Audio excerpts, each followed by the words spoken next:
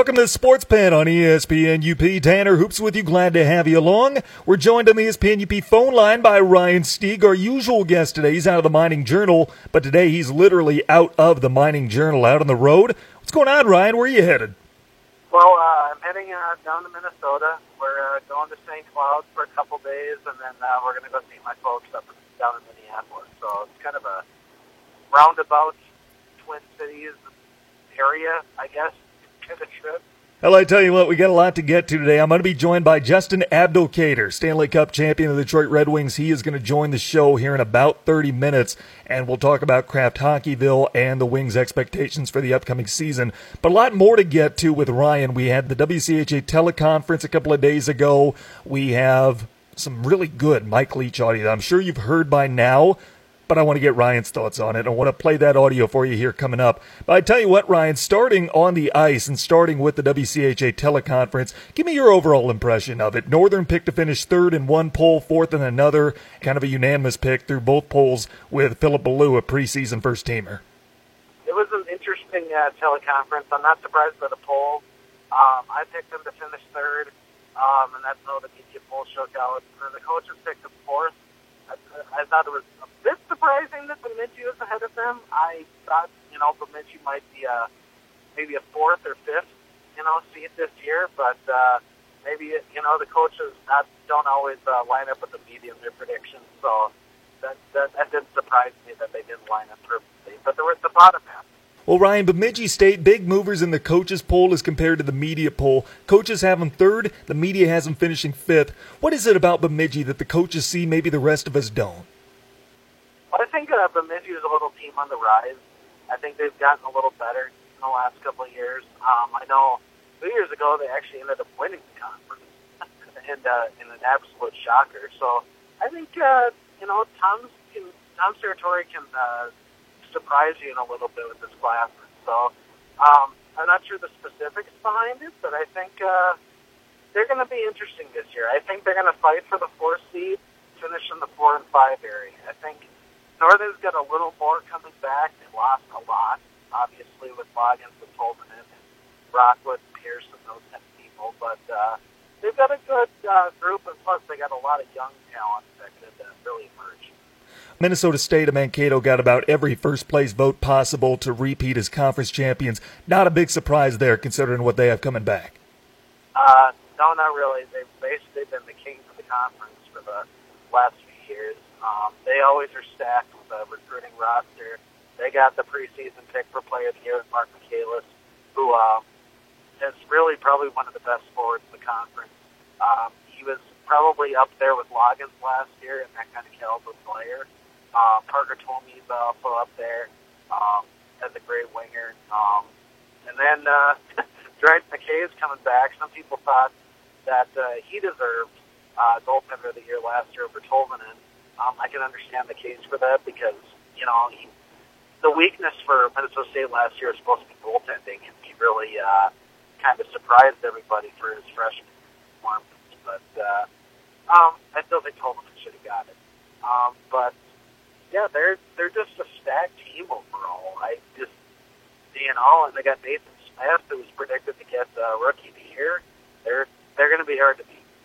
Well, Ryan, Bowling Green was a pretty consensus pick for number 2 in the conference behind Minnesota State. They are losing a top-tier goalie, and they're coming off a coaching change. What kind of year are they going to have?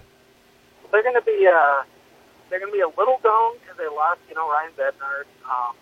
He's a Florida Panthers project. Not project, but Florida. He was a signee, so he's very, very good at that, and they lost him.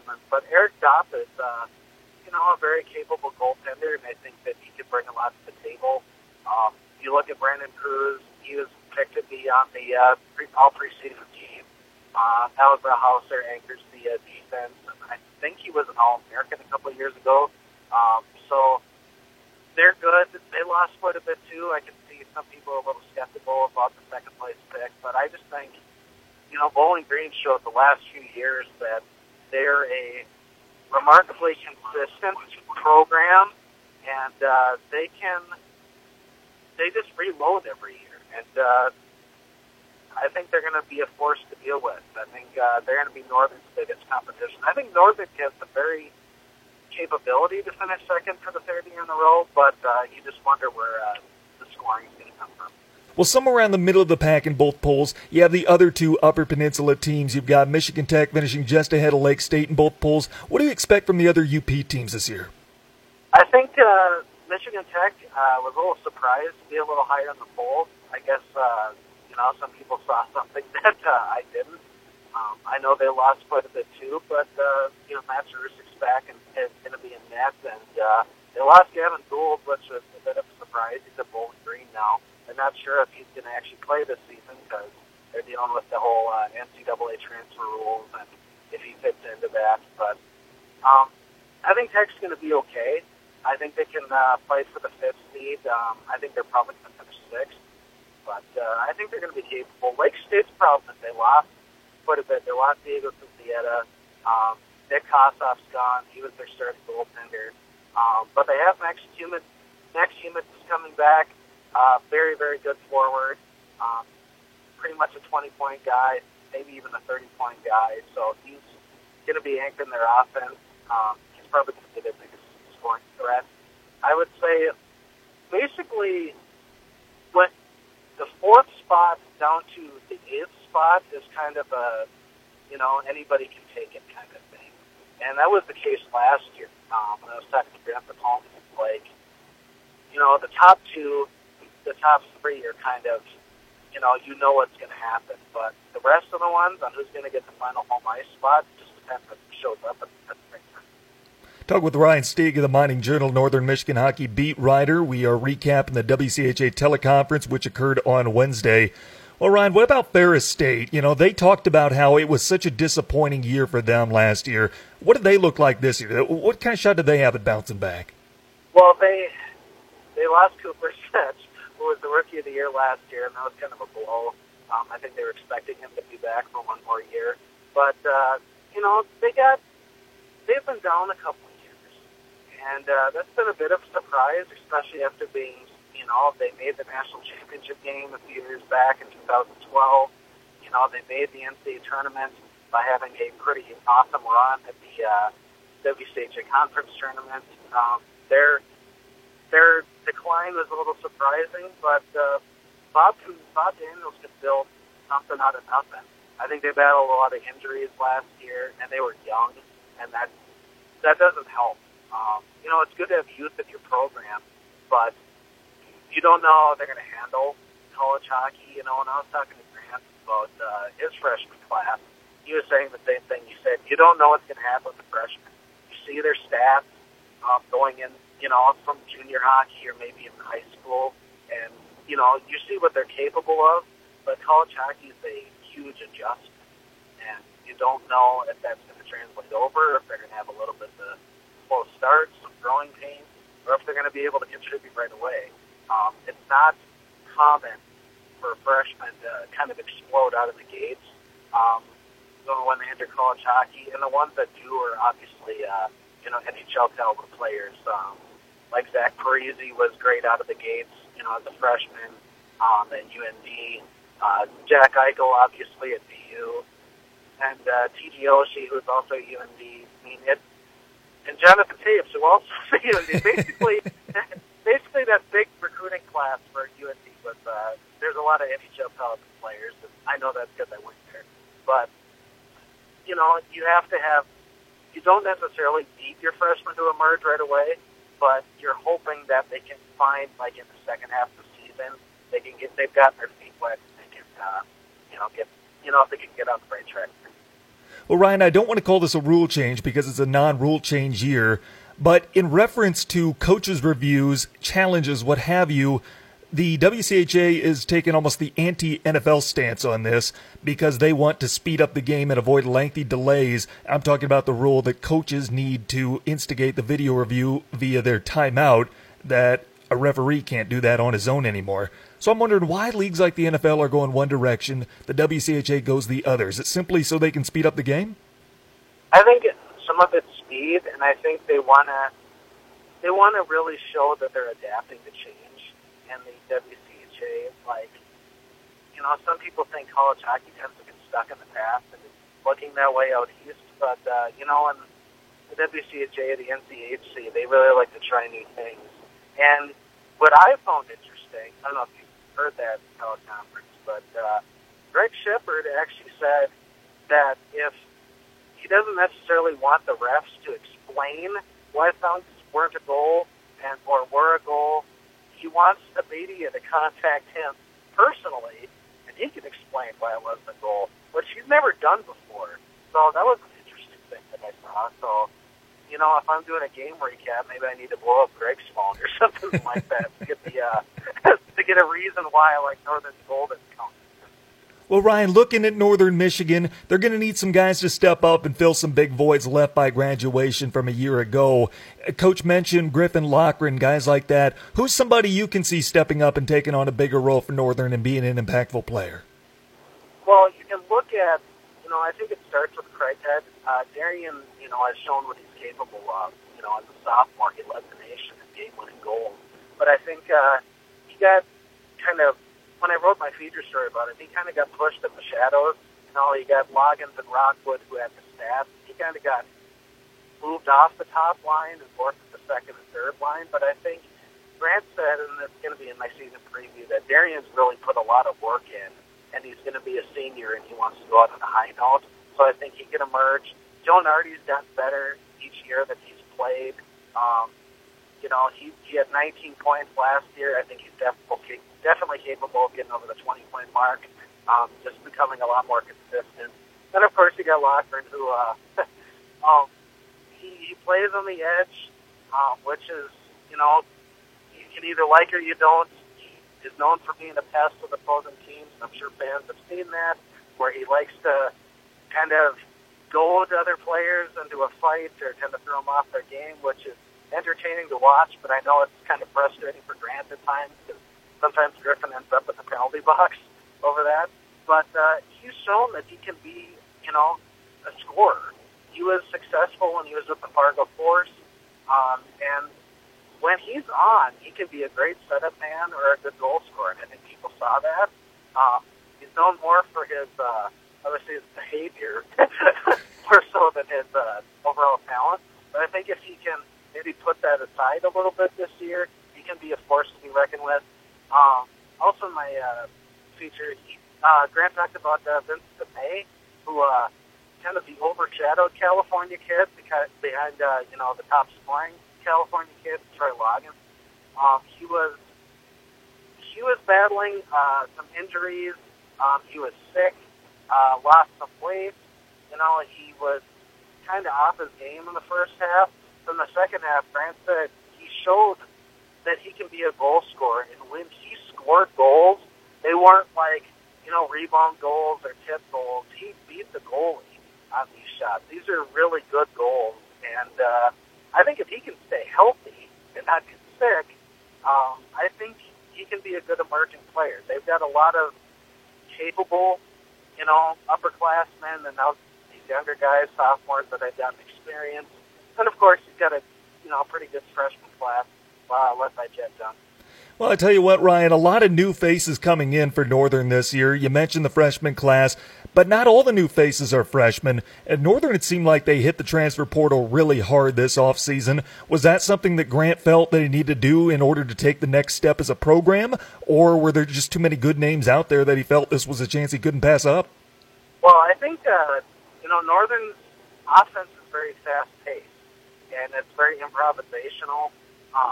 He likes to let the players play and find their own openings and find their own strategy. It's more of a free, open ice kind of thing. Whereas, some programs are very defensive-oriented. They have their own little setups. I did my feature on Ben Newhouse, who's going to be playing this year. He's transferring in from Union. And Ben necessarily didn't have the greatest stats at Union, but I think Grant told me, and Ben even said himself, it wasn't a good fit for him. And he realized that. And now I think he's more of a offensive defenseman than a straight-up blue liner, which I think is what Union was looking for. And he has shown that maybe not at the level that Phil Blue is, but that he can be a 20-point guy. He can be a good setup guy and score goals if he can do that. He'll probably be on the power play at some point, on the penalty kill, being seen as a leader. He's really looking forward to emerging. Tanner Hoops with Ryan Stieg out of the Mining Journal, beat writer for Northern Michigan hockey. Still to come, Justin Abdelkader, Stanley Cup champion Detroit Red Wing, will join the show. Plus, we're going to pick Ryan's brain as far as if we had a Mike Leach-style mascot fight, who would win the WCHA? That's next on ESPN UP. Check out the UP's live and local sports talk show, The Sports Pen. Weekday afternoons at 4 on ESPN UP and on the ESPN UP app. Welcome back to the Sports Pen on ESPN UP. Tanner Hoops with you, joined by Ryan Stieg on the ESPN UP phone line. Well, I tell you what, if you haven't heard it yet, you need to, and you're about to. Mike Leach, at one of his press conferences, broke down a Pac-12 mascot battle.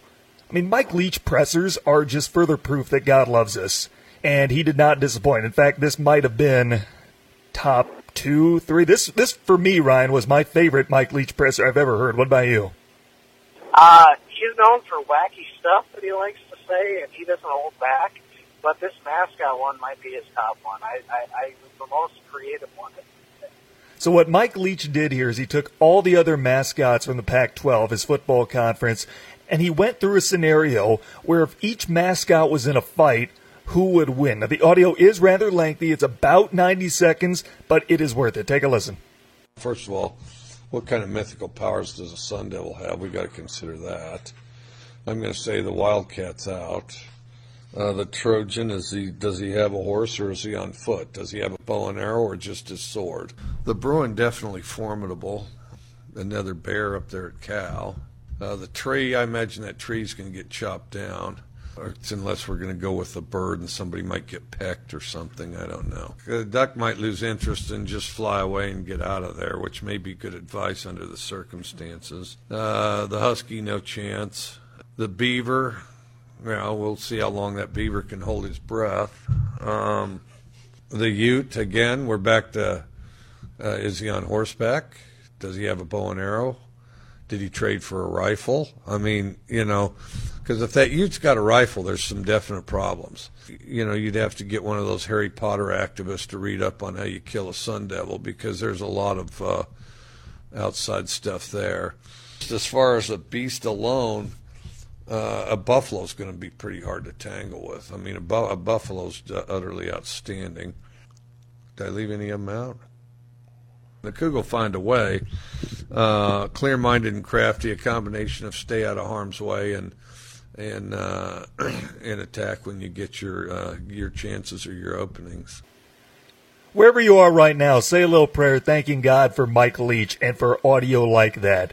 So I tell you what, Ryan, if we did the same thing for the WCHA, Northern Michigan's hockey conference, who is winning that mascot battle? Because Mike Leach kind of wrote off the Wildcat early on in reference to Arizona.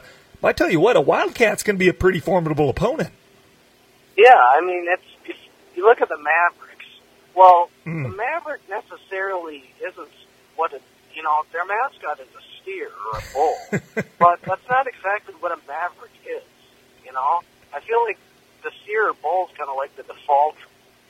We need an animal, so that's what we're going to go with. Mm-hmm. So I'm going to throw that out simply because that's not actually their mascot. It's invalid. So I'm going to throw that aside. Now, Falcons are fast. Mm-hmm. They can fly. That's a huge advantage, but they're small. Yeah, I feel like the worst thing it can do is peck you. Yeah, I mean, they have their talons, and they might scratch you and claw you, and that's going to cause a little damage. But they're small, and, bigger animals can overcome that. Now, obviously, we have the Wildcat. People know what they're capable of. Mm-hmm. They'll maul you. They'll scratch you. They'll bite you. They're a very formidable opponent. Now, and then you got Bemidji. Now, beavers are fun. That was my college mascot, yep. Yeah, they're cool in their own way. They can defeat you with engineering, with their dams. Probably the most creative of the mascots out there. But, and they can swim. They can swim. Yeah, so if they find a body of water, nearby for this brawl, they can escape and do their own thing. But here's my only knock against the beaver. Even if he does make his way to a body of water, I don't think he's going to win in a fight against a sea wolf. Which, by the way, on the side note, we'll go into that. A sea wolf is a mythological creature. And in a weird way, it's seen more, some people see it as like a ship or something like that, and or a mythological creature, which I think Anchorage is more going for. But, you don't, that's a hypothetical battle. First, you have to think if this animal actually would exist, and then put him in a battle. So I'm going to throw them out. And the logo looks scary. It's a cool logo, but it's like you don't know what you're getting. You don't know if that's actually what it's going to be. All right, so we're throwing out Anchorage and the Fighting Adam Thielens. Yeah, we're throwing out Anchorage. You got the Huskies up in Tech. They're fast. They can fight. But Huskies aren't necessarily a fighting dog. No, that's not an attack dog. I'd take a Wildcat over a Husky. Yeah, so you got that. Ryan, how about Lake State? They're the Lakers, so it makes me think a Mariner, a Seaman, a Sailor. And the scariest Sailor mascot I can think of would be like the guy from I Know What You Did Last Summer, something like that. And a sailor by himself isn't that intimidating, maybe if he's got like a hook hand or something. But like Mike Leach said about the Ute or the Trojan, if he's got a weapon, then it's a whole different ballgame. If this sailor has, his hook hand, he's got a harpoon, he's got an anchor, then maybe things are different for him. Or if he has, the arms like Popeye has, he can put up a good fight. But again, you're a human going up against, large creatures. I think Lake State's mascot's actually a pelican. So I guess maybe if he has a pelican as backup, maybe there's some. I don't know. I've never actually seen a pelican fight, but I'm sure. Or if it's a seagull, I don't know what it is. That'd be interesting to have some backup for his brawl. Okay, how about this scenario for the beaver? This is me making a case for the beaver. If he uses his engineering skills and his precision, that he can line all the other mascots up in direct line with a tree and then cut the tree down with his teeth so it lands on top of all the other mascots. That's very true. It's just, they're so small, that's going to be their disadvantage. Now, then you have the Chargers. Yep. Now, is that a horse? Their mascot's a horse. But again, it's not a charger, Now, are you referring to the charger as a man on top of the horse, like a Trojan in a way? Or are you doing some kind of bizarre, person California Chargers, like in the NFL, where Wolfman or something? You can go some different ways with it, but since, like the Mavericks, you don't know what a charger officially is, or a sea-wolf. So I feel like you got to discount that simply because they think there's having something to do with a horse. But it's, it's just... even if it is a horse, I still take one of the other attack animals, like a wildcat. Yeah. A wildcat jumps on the horse's back. As long as you don't get behind the horse, you win. Yeah. If you have maybe a warrior on top of the horse, or a weapon that might have, some, little advantage. I think what will take it, and it's no surprise, I think the Nanook will probably take it. That's the one I want to see. I want to see the Nanook, the polar bear, go up against the other mascots. It's an actual legit polar bear, not what it might be a sea wolf. So you have, it's big, they kill things, they attack humans, they can swim. They're like Coca-Cola. Yeah, they like drinking Coca-Cola. And apparently they can fly a fighter jet. I was going to say that. They can fly fighter planes and fire missiles inside volcanoes and blow it up, and apparently go through a time warp to play intergalactic hockey, and that's it. So, polar bears can do it all up there. The Fairbanks 2010 hype video is one of the greatest videos of all time. It's just amazing. Which I hope viewers finally tune in and see it. It's really incredible how, and they can destroy a ship. That's the way they started, underneath the ice, and then it leaps out with a hockey stick and destroys an icebreaker ship. This was made less than 10 years ago, back in 2010, In that video, the polar bear's in a fighter jet. It blows up a school, like it shoots missiles at Ohio State and blows it up. I don't know if this video could be made today. Probably not. It blows up Miami University, Michigan State. It actually takes out Spartan Stadium when it attacks Michigan State. So when you combine the size and the its ferocious behavior, combined with the ability to fly a plane, it's hard to top the Nana. I think the one that we're missing, I think the only one we left out is the Bulldog from Ferris State. But even so, but there's a few that the Bulldog could probably beat, but I don't think he's a real threat. No, I think the Bulldog of Ferris State would, put up a good fight with the Wildcat. Because Bulldogs, they're fighting dogs. Mm-hmm. And, there's a reason so many teams around the country choose Bulldogs. Because they got a fearsome look, they're known for fighting, and, you look at UGA down in Georgia, it actually attacked the football. So, there's some ferociousness there. I think that would be a good fight for the Wildcat. But the Nannick's just going to destroy them. If he doesn't kill them with its ferocious behavior, he'll at least take them out with a fighter jet, and then, it's hard to top them. Ryan, that was a sensitive subject. UGA the Bulldog. I'm trying to avoid anything like that this weekend. Unless things go well Saturday night.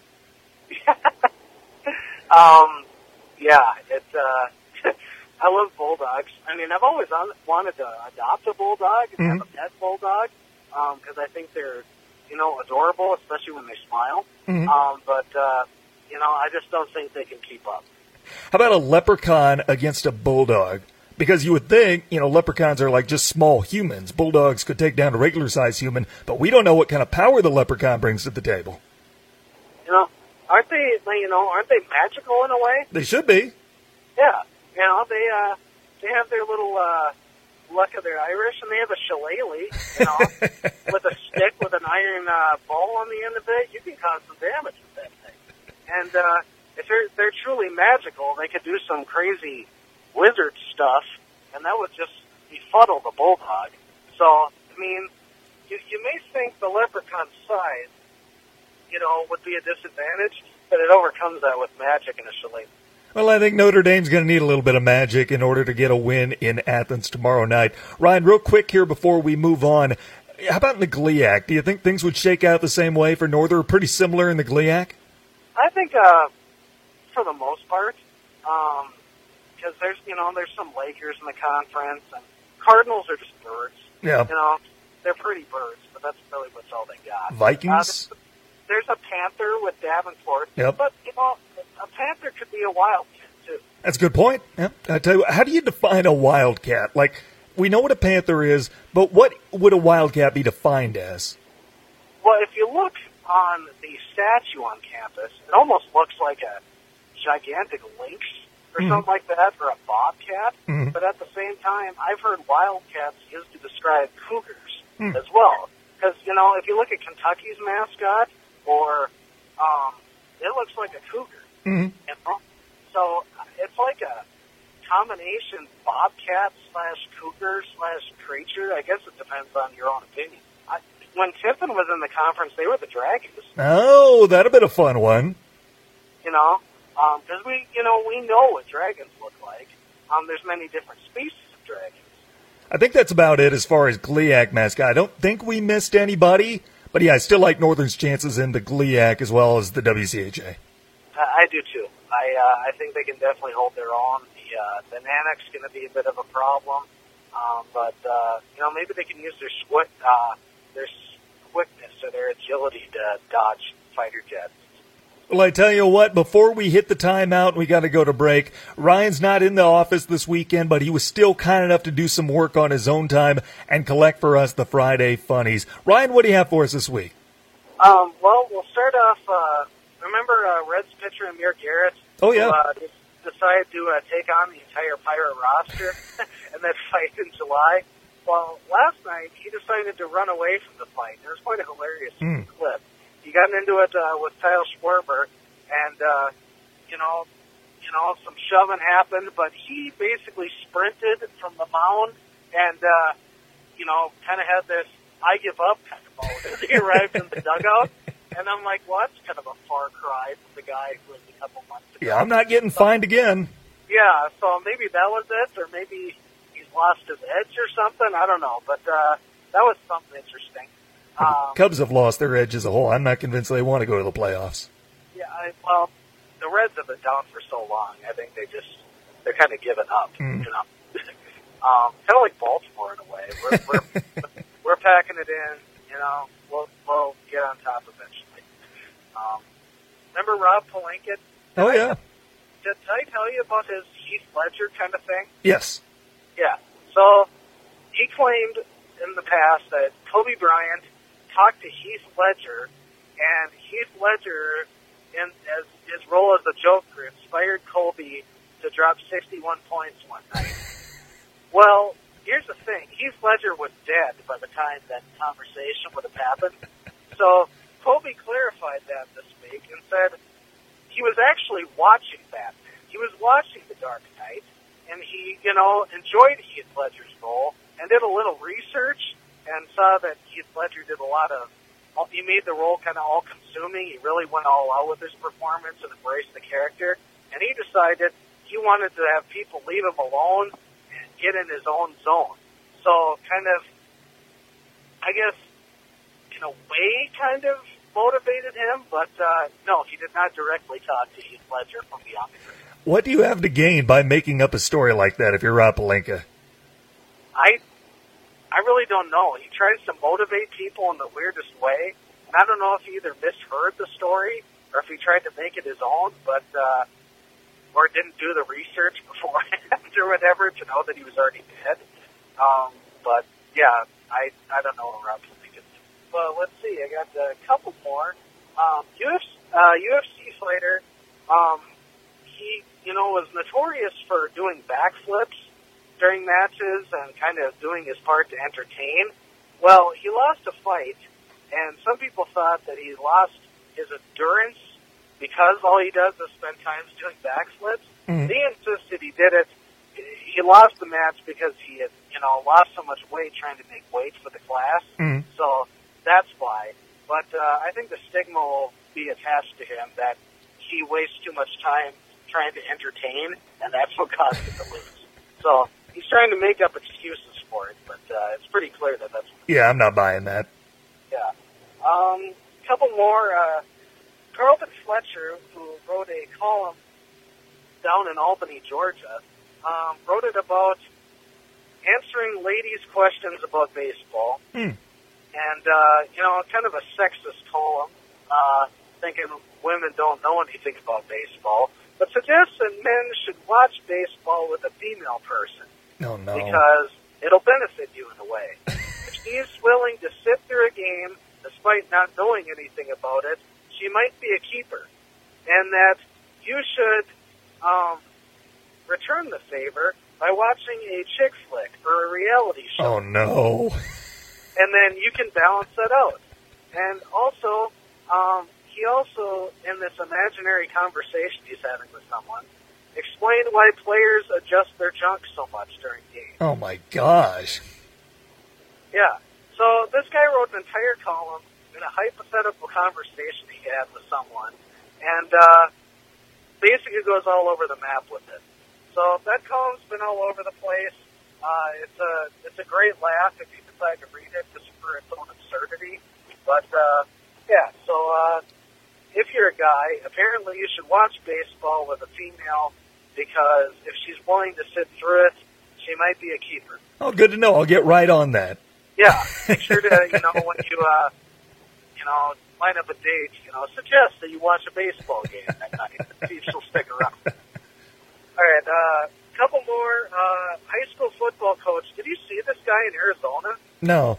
Okay, so high school football and basketball coach in Arizona resigned after the school district did an investigation and found that he shared game strategies, play calls, and info about player eligibility with opposing coaches for at least 2 years. And he stopped when one of the opposing coaches said that I don't believe in cheating, so stop doing this.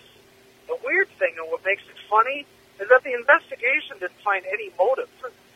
So this guy just basically gave away game secrets for nothing. I mean, if you're going to cheat or sacrifice your team's, welfare on the field, you'd think you'd get some cash out of it. Or maybe he's secretly, holding the money or whatever thing he got out of it. But they said they couldn't find any motive. So if that's actually true, then I don't know what's in that guy's head. Wow. And we'll close it with Greg Williams. I'm sure you saw. Oh, yeah. The Beckham Jr. basically said that Greg Williams coaches his players to hit big dirty hits on opposing players. Well, Greg decided to open his mouth, which is never a good thing. No. He tends to say stupid stuff, but he said that he pretended he didn't know who Odell Beckham Jr. was.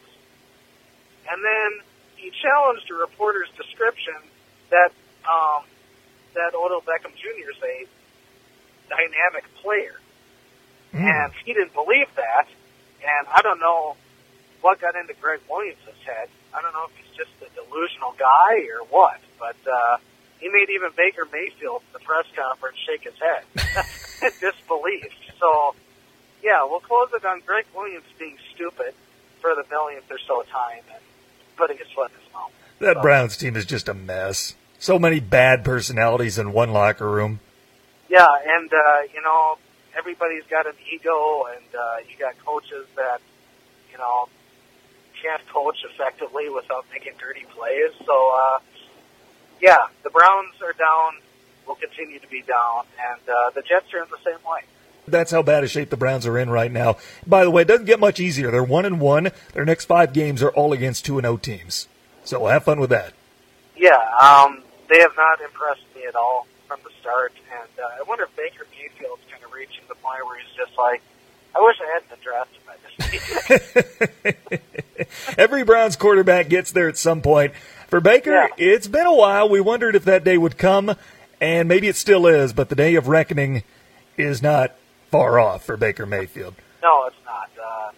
Like all the Browns quarterbacks before him, he either will go out on his own terms or he'll go out because the Browns decide in their own dysfunctional way they don't need him anymore. Tanner Hoops, Ryan Stieg with you on the Sports Pen. Glad to have you along. Ryan, I appreciate you doing this, taking the time out of the office, what have you. Enjoy your weekend. We'll talk to you next week. All right, sounds good. Thanks. Let's take a time out. Justin Abdelkader next on ESPN UP. Check out the UP's live and local sports talk show, The Sports Pen. Weekday afternoons at 4 on ESPN UP and on the ESPN UP app. The Sports Pen on ESPN UP. Tanner Hoops with you. Glad to have you along. Special guest join us on the ESPN UP phone line. Delighted to welcome in Stanley Cup champion Justin Abdelkader, left winger for the Detroit Red Wings. Justin, what's up? I appreciate you being on with us. Hey, thanks for having me. I tell you what, before we get started, I know you're from downstate Michigan. Have you spent much time up here in the UP? Just playing some junior hockey games back in my early years. Spent some time, we had a few tournaments, and then with Michigan State we played Northern Michigan a few times up there. So have traveled and spent some time up there. So always look forward to getting back up. And they've renewed that rivalry. Sparty's coming up here a little less than a month from now. Some really good matchups between the two when they met in Lansing last year. What do you remember from playing Northern in college? Oh, gosh. Really good matchups. That was when Walt Kyle was the coach. Obviously Rick Comley was our coach, and he had started a Northern Michigan program. And so just always great environments to play in. I really enjoyed playing the CCHA for the fact that we could play, a bunch of Michigan schools, and always enjoyed going up to Marquette and playing for those couple games. Yeah, Coach Comley directed Northern to the 1991 National Championship. He was your coach in college. Were you a Spartan fan growing up, or how did it come to be that Rick Comley and Michigan State were the right choices for you? Yeah, so I actually grew up a Michigan State fan. My dad had gone there with my grandpa, and so green was kind of always in my blood, and had gotten offered from a few different schools. Actually, Northern was one of them. with Walt Kyle there. But Michigan State was always somewhere I always wanted to go, and so once they had offered, it was pretty much a done deal. It's not too far from about an hour and a half from my hometown, and I followed the team pretty closely for the previous years in my youth days. So that was always kind of, once I got that offer, it was set in stone that I was planning attending Michigan State. And tell me about the recruiting process. Were you always on Coach Comley's radar? Probably my junior year of high school. We had our Select 17 tournament, and that was it was Select 16, no, 17, because I was 16. It was in St. Cloud, Minnesota, and had a really good tournament there, and all the colleges, wanted to see how players matched up against some of the best around the country, and had a really good tournament.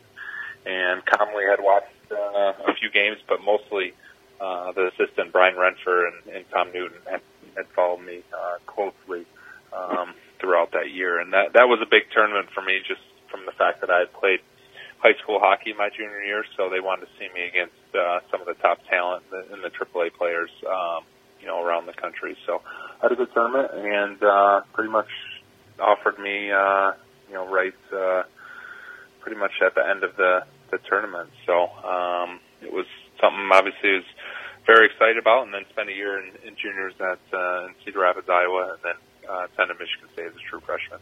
I'm glad you brought that up, Justin, because I was there when you won the Clark Cup in 2005, and I vividly remember that Cedar Rapids team. Alex Stalock, Alec Martinez. Do you guys still keep in touch at the NHL level? Yeah, it's funny. I just saw Alec Martinez at a wedding this summer, and he's actually looking to get a place back here in Michigan. Still, grew up here and still has a lot of friends and some roots here. So, you stay in touch as you see him. It's tough, once you, when guys kind of go their separate ways, and some guys are still playing, some guys aren't. But it's definitely good to see whenever you can see a fellow teammate like that. It's always great because you, especially a team that in Cedar Rapids we had such a close group of guys, and a team that was successful and went on to win the Clark Cup. So we had a special bond with those guys for sure. Well, Justin, we're excited to host you and the Red Wings next week for Hockeyville. It'll be your first Hockeyville experience as well. How excited are you to be able to have your first one in your home state? Yeah, it's great. I was actually disappointed when we didn't play in the last Hockeyville. Really excited for us to be a part of it. Obviously, being the home state team, I think guys are really looking forward to getting up there, and we're going to have our pregame skate up there and kind of spend the full day. So it's a special event. It's a great thing that NHL and NHLPA partner and do and give back to local rinks. And I know Calumet's the oldest rink in the country, and there's obviously a lot of passionate hockey fans up there. So we look forward to getting up there and signing some autographs, taking some pictures, and just interacting with our fans that might not get an opportunity to come down to Detroit. So I know guys are really excited, and it should be a fun game. Talking with Detroit Red Wings forward Justin Abdelkader. His team will be up here for Kraft Hockeyville next week. Justin, looking at your resume, it's pretty clear that you perfectly embody Michigan hockey. You were Mr. Hockey in high school. You won an NCAA national championship with the Spartans. You won a Stanley Cup with the Red Wings. All of your accomplishments and the ways that you're growing the game here in your home state, how special is that for you? Very special. I've been very, very fortunate to play all but the 1 year in Cedar Rapids in the state of Michigan. The fans, the people, mean so much to me, and have a lot of personal relationships, and just, it's a small community, especially the hockey community. So, you either know someone or know someone through a friend or someone else. So just to give back to the kids. I had my first hockey camp this summer, which I really enjoyed, and just to try to give back to the kids and give kids an opportunity to be able to play the game of hockey, the game that we all love and are so passionate about. So just trying to, spread the word and, be someone that can be out in the public and be around for people to see, for people to talk to, and hopefully be a good role model for the kids. Well, Justin, off the ice, what's life like for you? I understand you became a published author last year. Yeah, I did. Actually published my first book, Shoot for the Goal, and that kind of, followed my story growing up and being a Red Wings fan and having the dream to hopefully one day wear the Red Wings jersey.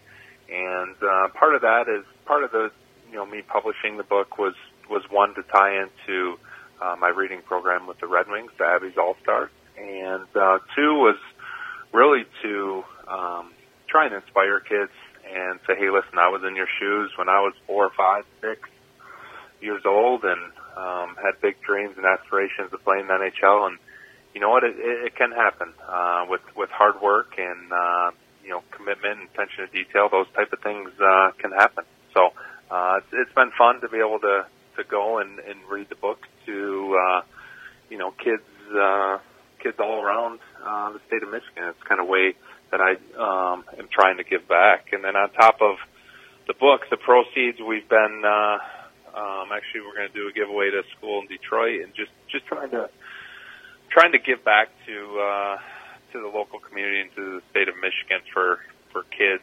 and tie in my reading program to get kids excited about reading.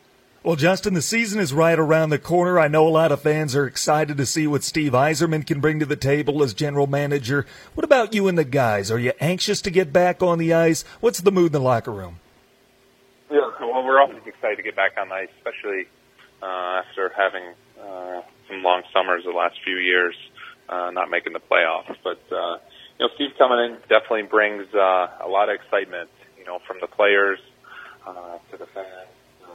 Everyone around the rink. Everyone's excited to have him back, what he's meant to this organization as a player, and now hopefully for years to come as general manager. I think he has a great track record, from his time in Tampa and what he built down there, and I think he's looking forward to building somewhat of the same here in Detroit, and hopefully we can just get off to a good start, and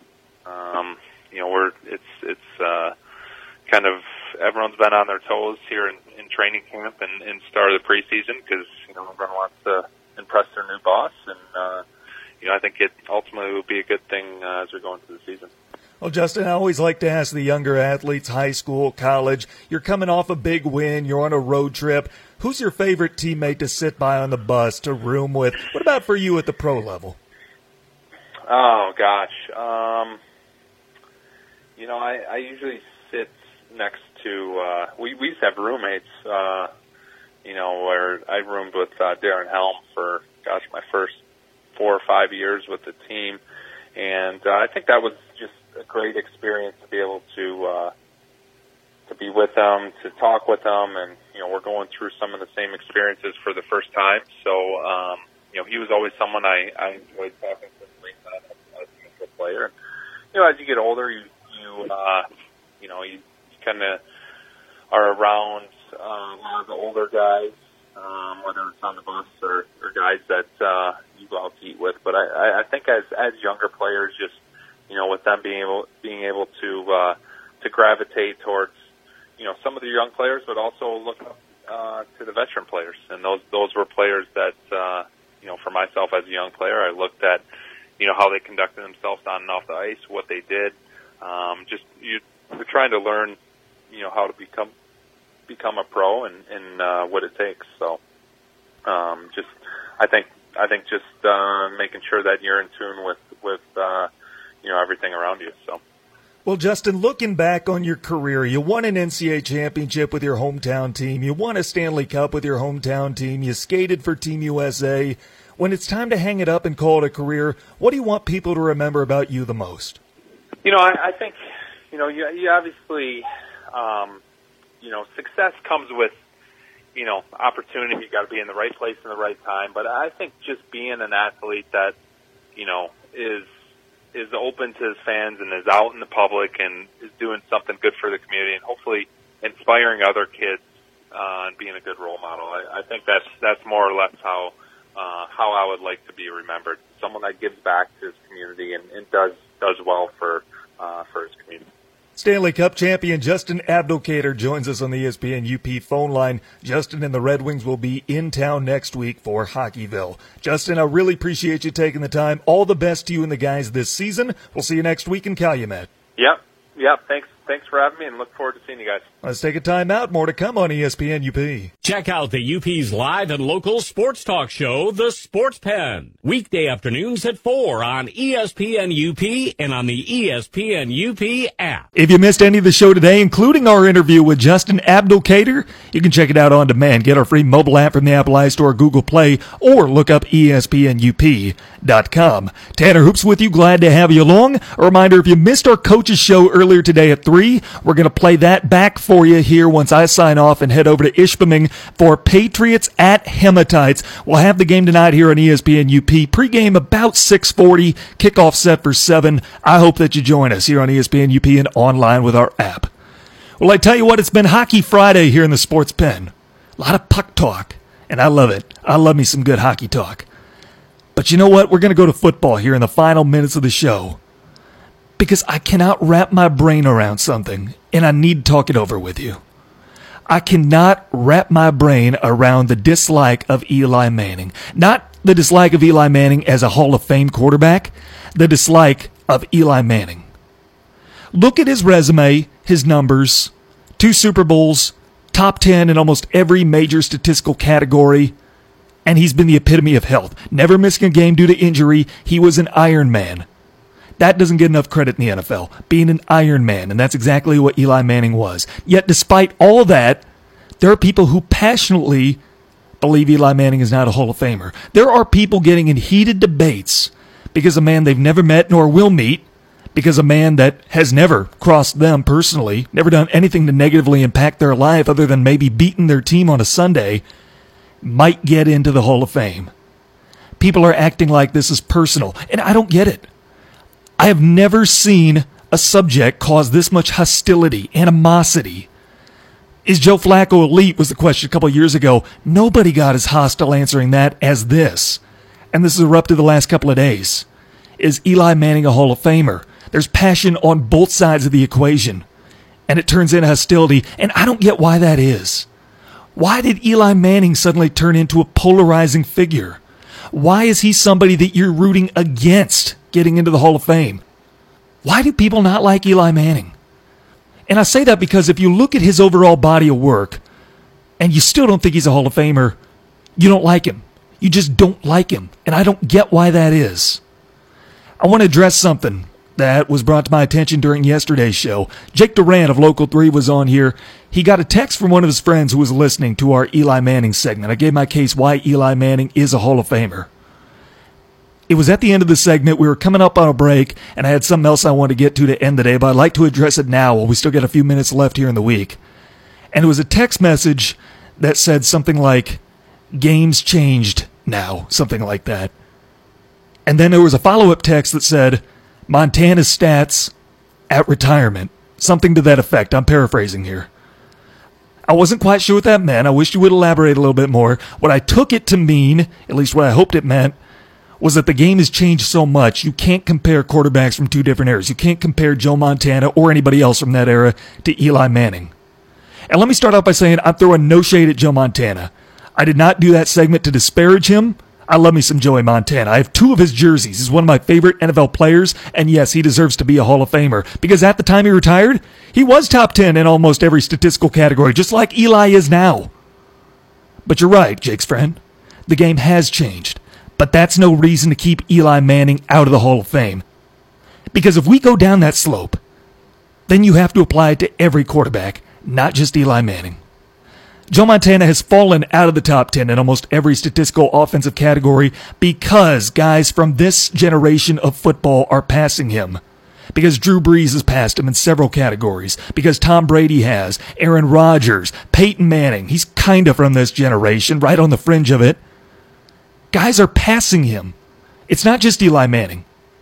So if we apply the game has changed concept to Eli Manning, we have to apply it to everybody. We can't say Eli Manning won't get credit because he's from a different era and the game has changed to benefit offense, but give the same credit to Drew Brees, to Aaron Rodgers, to Tom Brady, to anybody else that's up there with Eli Manning. Throw Ben Roethlisberger up there too. Well then, if you're listening, Jake's friend, you're probably thinking, well, there's a big difference between Eli Manning and Aaron Rodgers. There's a big difference between Eli Manning and Drew Brees. There's a big difference between Eli Manning and Tom Brady. I'm not here saying that Eli Manning is better than any of those three. But those guys at their peak, there wasn't a lot of difference between them. The problem that we run into when we start talking about how the game has changed, how football's not the same as it was a few decades ago, the problem we run into is we see everything as a constant. Eli has struggled mightily the last 2 years. The last 2 years have not been the same as his first 13. His first 13, he was able to go out there any given Sunday and the Giants had a chance to win. You don't feel the same way now. And I know what you're thinking. You're thinking Eli struggled for more than the last couple of years, when in reality that's not true. People forget how recent it was that Eli Manning played in the postseason, that he led the Giants to an 11-5 mark. Oh, but Odell Beckham Jr. was on that team. He's always had good receivers, good backs. Like the year that they won the Super Bowl with the 27th ranked rushing attack, when he won the Super Bowl with Brandon Jacobs, Madison Hedgecock. Good players, but they're not going to be the difference between a Super Bowl or a losing record. Eli was in the playoffs 3 years ago. 2 years ago, he was benched for the first time by Ben McAdoo. People weren't saying Eli Manning was washed then. They weren't saying Eli Manning's career was over. That blame went to Ben McAdoo, because it was not Eli's fault that the Giants were losing. The last 2 years? Yes, Eli has struggled. Is it time to hang it up? I think it is. But don't let anybody tell you when they try to make their anti-Eli Manning Hall of Fame case that his struggles go beyond 2, maybe 3 years as he gets into his late 30s. Don't let anybody tell you that, because it's not true, although it seems true. That's the problem we're facing. That's the recency bias. And that's why a few years need to go by. Eli's a few years into retirement, and he will be voted in. He'll be remembered as the legend that he was. See, the problem is we're clouded by the recency bias. We don't take the whole body of work into consideration because we as a society are what have you done for me lately?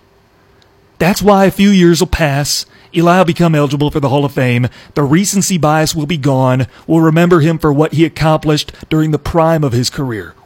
And Eli Manning will take his rightful place in the Hall of Fame. If you want to say the game has changed, and that's why Eli Manning is higher on most NFL lists than Joe Montana, if you want to say that, and that's why you discredit Eli, you have got to say the same thing for every other quarterback that has passed Joe Montana that comes from this generation. Now, you can come back with the argument and say, those guys are just better than Eli Manning. Those guys are all better. Eli is the most average quarterback of this generation. You can say that. But the problem is that the regular Joe armchair quarterback is not the talent scout he thinks he is. The eye test, if someone ever makes a case for a Hall of Fame player, and it doesn't have to be Eli Manning, it can be anybody, and they ever refer to the eye test, at any point they say, this guy doesn't pass my eye test. Ladies and gentlemen, they can kiss their credibility goodbye, because you, the armchair quarterback, are not the talent scout you think you are. Now, can you recognize a bad quarterback when you see one? Absolutely. Doesn't take a brain surgeon to realize Jameis Winston is not going to have a job in the NFL next year. But if Eli is a bad quarterback, and his numbers truly are a product of the generation he plays in, then everybody's numbers should be elevated. There should be no such thing as a bad quarterback. That's the slippery slope with the game has changed problem. Because the game certainly has changed. It's certainly become more offensive. Quarterbacks are better than they used to be. But then that concept applies to everybody. You don't get to pick and choose which quarterback it applies to and which it doesn't. Because the same concept is going to apply to Eli Manning as it does to Aaron Rodgers, to Jameis Winston, to Josh Rosen, to Russell Wilson. Every quarterback across the spectrum has to be measured the same way. You cannot pick and choose a scale based on who you believe is a good quarterback because he passes your eye test. Has the game changed? Absolutely it has. I fully admit that. Has it benefited quarterbacks by changing the way it has? Absolutely. That being said, every quarterback benefits from it, and Eli Manning is still going out top 10 in almost every category. Aaron Rodgers benefited from it. Drew Brees benefited from it. Tom Brady, Peyton Manning, Ben Roethlisberger. There's still a few old school quarterbacks that are still up there along those lines, and yet Eli's still right there. You can say the game has changed, but the game has changed for everybody. It's time to put your personal bias against Eli Manning for whatever reason you have it. Time to put it aside and just appreciate greatness. Why are we so quick to hate greatness? Why is there such a big debate over who's the greatest of all time in basketball? Is it Michael Jordan or is it LeBron James? Whichever side you pick, you're driven to hate the other. It's such a polarizing topic. Why is that? That's why I hate MJ LeBron debates. That's why I hate is Eli Manning a Hall of Famer debate. Because we don't appreciate greatness. Because whatever side we take, it forces us to hate the other side. Because it's that polarizing. That's what I hate about it. It's time to put your personal bias against Eli Manning aside because he beat your favorite team on a few Sundays. Eli Manning is a Hall of Famer. And that is the end of our show. I appreciate you tuning in. I will talk at you tonight for Westwood Patriot football. 6:40 pregame, 7 o'clock kick. Until then, I'm Tanner Hoops. Thanks for listening to ESPN UP.